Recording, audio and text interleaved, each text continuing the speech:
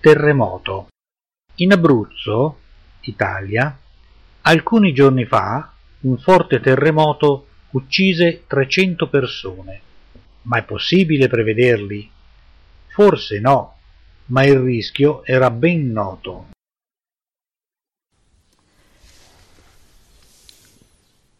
Quanto tempo è passato dall'inizio del terremoto in Abruzzo?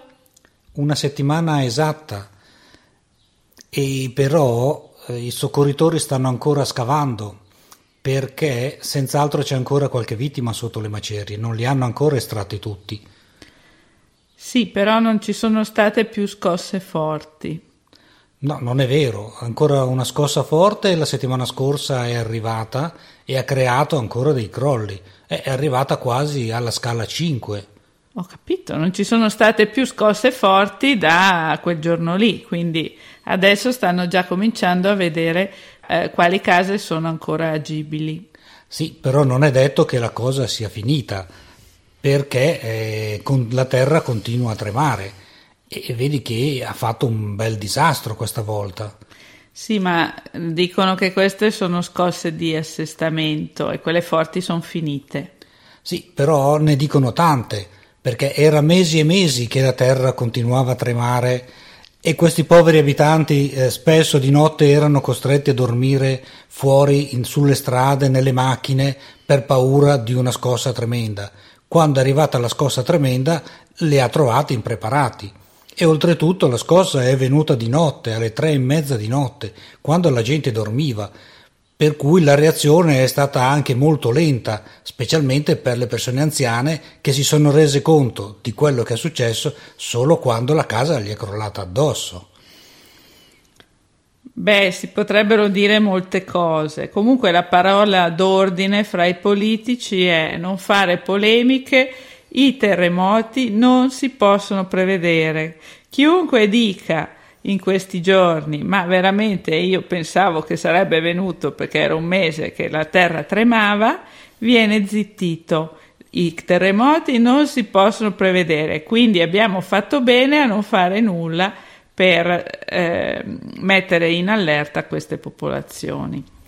Secondo me qualcosa si poteva fare, o almeno vedere quelle case, e lì sono tutta la maggior parte, che sono fatte di sassi, sono case costruite oltre 1000 anni fa, con la tecnologia di quei tempi, cioè tanti sassi e tanta terra, e tutte queste sono crollate immediatamente. Vero che mi dici che erano lì da 1000 anni e non è mai successo niente, però a questo punto, visto che la terra continuava a tremare, forse un controllo o proprio quelle più fatiscenti era meglio farle sgombrare, perché prima o poi sarebbe arrivato, è da un bel po' che stanno aspettando questo terremoto.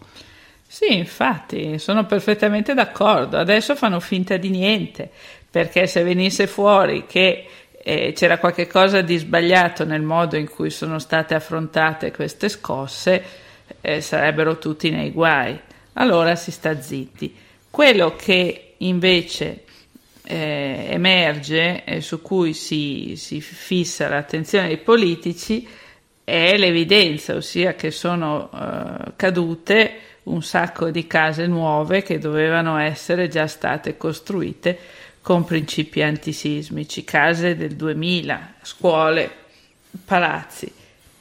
E questa è la cosa grave, perché appunto posso capire le case vecchie, antiche, dove c'è stato l'epicentro del terremoto, addirittura il paese è rimasto proprio raso al suolo completamente, come se fosse venuto un bombardamento, e lì infatti ci sono stati il numero maggiore di morti.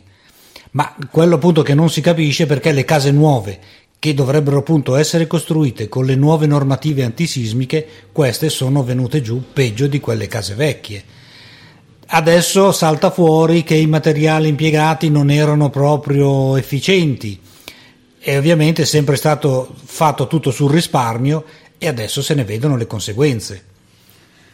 Sì, il risparmio sull'asta che ha vinto è un conto, però deve essere sempre fatto con il minimo necessario per essere ragionevolmente corretto. Il materiale invece risulta essere fatto più di sabbia che di cemento, con poche armature dove dovrebbe esserci un cemento armato e così via. Quindi va bene spendere poco, ma qui è stato speso meno di quello che era necessario, e quindi evidentemente le imprese hanno voluto speculare. Questo è vero, infatti adesso cominceranno un po' di denunce, un po' di gente andrà in galera e così via, però nessuno riesce a ridare vita a quei poveri disgraziati che sono morti sotto le macerie, tra cui molti giovani, perché è crollata quella casa dello studente piena di giovani che erano lì a studiare all'università, e quella lì era una costruzione modernissima, ma è crollata proprio come un fuscello. Posso capire che questo terremoto è arrivato a magnitude 7, per cui è stata una scossa veramente tremenda, tant'è vero che si è aperta una faglia lunga 50 chilometri e alta e larga oltre 1 metro, e tutto quello che c'era sul suo percorso è caduto all'interno nel sottosuolo. Davanti a una potenza del genere non riesci a fare molto, anche se costruisci le case con i criteri antisismici più moderni. Ma non è vero, perché dicono che le nuove case costruite in Giappone sono rimaste in piedi negli ultimi terremoti con magnitudo maggiore di quella che abbiamo avuto noi in Abruzzo adesso. Quindi se sono fatte con i giusti criteri, le case stanno su. Ci vuole proprio un terremoto devastante per dare dei problemi a delle case costruite con i principi giusti. Quindi non ci sono scuse. Ma io penso che questo valga un po' per tutta Italia, ossia noi abbiamo tantissime zone sismiche e non si è fatto niente in passato e non si sta facendo niente, sia per ricostruire le case che non potrebbero sostenere il terremoto, sia per costruire bene quelle nuove. Questo lo si sa, ma si fa finta di niente. Non è vero comunque che in Giappone, quando succedono i terremoti di una certa violenza, non succede niente, perché se tu guardi l'ultimo che è successo, ha distrutto strade, autostrade, ponti, sono crollati anche lì come fuscelli, nonostante loro impieghino le tecniche migliori proprio per costruire le case e tutto il resto. Ma quando ci sono forze della natura così potenti non c'è proprio niente da fare. Ho capito, però ho proprio letto che al di sopra di una certa magnitudo è chiaro che avvengono dei danni, sugli edifici e sulle strutture vecchie avvengono dei danni, ma su quelle nuove con magnitudo anche più alta di quella che abbiamo subito noi, le case stanno in piedi. Di questo sono sicura, perché per il Giappone è una priorità assoluta, hanno una quantità enorme di terremoti e se ne aspettano continuamente, quindi se non fanno così non hanno futuro. Comunque io sono più che altro colpita dal fatto che ci si ostini a non voler prevedere l'evenienza di un terremoto. Certo non c'è la certezza, ma quando c'è un rischio alto non è il caso di dare un preallarme. Questo è vero, però non vorrei che poi fosse come la favola di Pierino il lupo, che a furia di dare preallarmi, il giorno in cui avviene l'allarme vero, la gente è talmente stufa che non ci bada, e qui succede né più né meno quello che è successo adesso. D'altronde sappiamo benissimo che quella parte dell'Italia è soggetta a continui terremoti.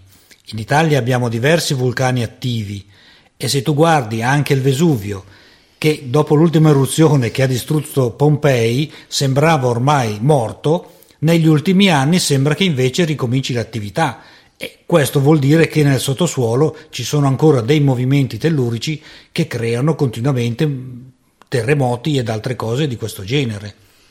Ma dicono che sicuramente ci sarà un'eruzione grave del Vesuvio, però le eruzioni sono più lente del terremoto, quindi c'è il tempo per scappare. Nel caso di Pompei probabilmente loro avevano avuto dei preavvisi ma non li hanno ascoltati per tempo. Adesso è possibile prevedere le eruzioni, una volta chiaramente no, per cui fa meno paura. Il terremoto fa molto più paura perché dicono che non si può prevedere. Sai che in questo caso c'è stato un ricercatore fisico dell'Istituto Nazionale Fisica Nucleare che ha trovato un modo per prevedere i terremoti in base all'uscita di gas radon dalla Terra e aveva predetto questo terremoto, ma nessuno lo ha ascoltato.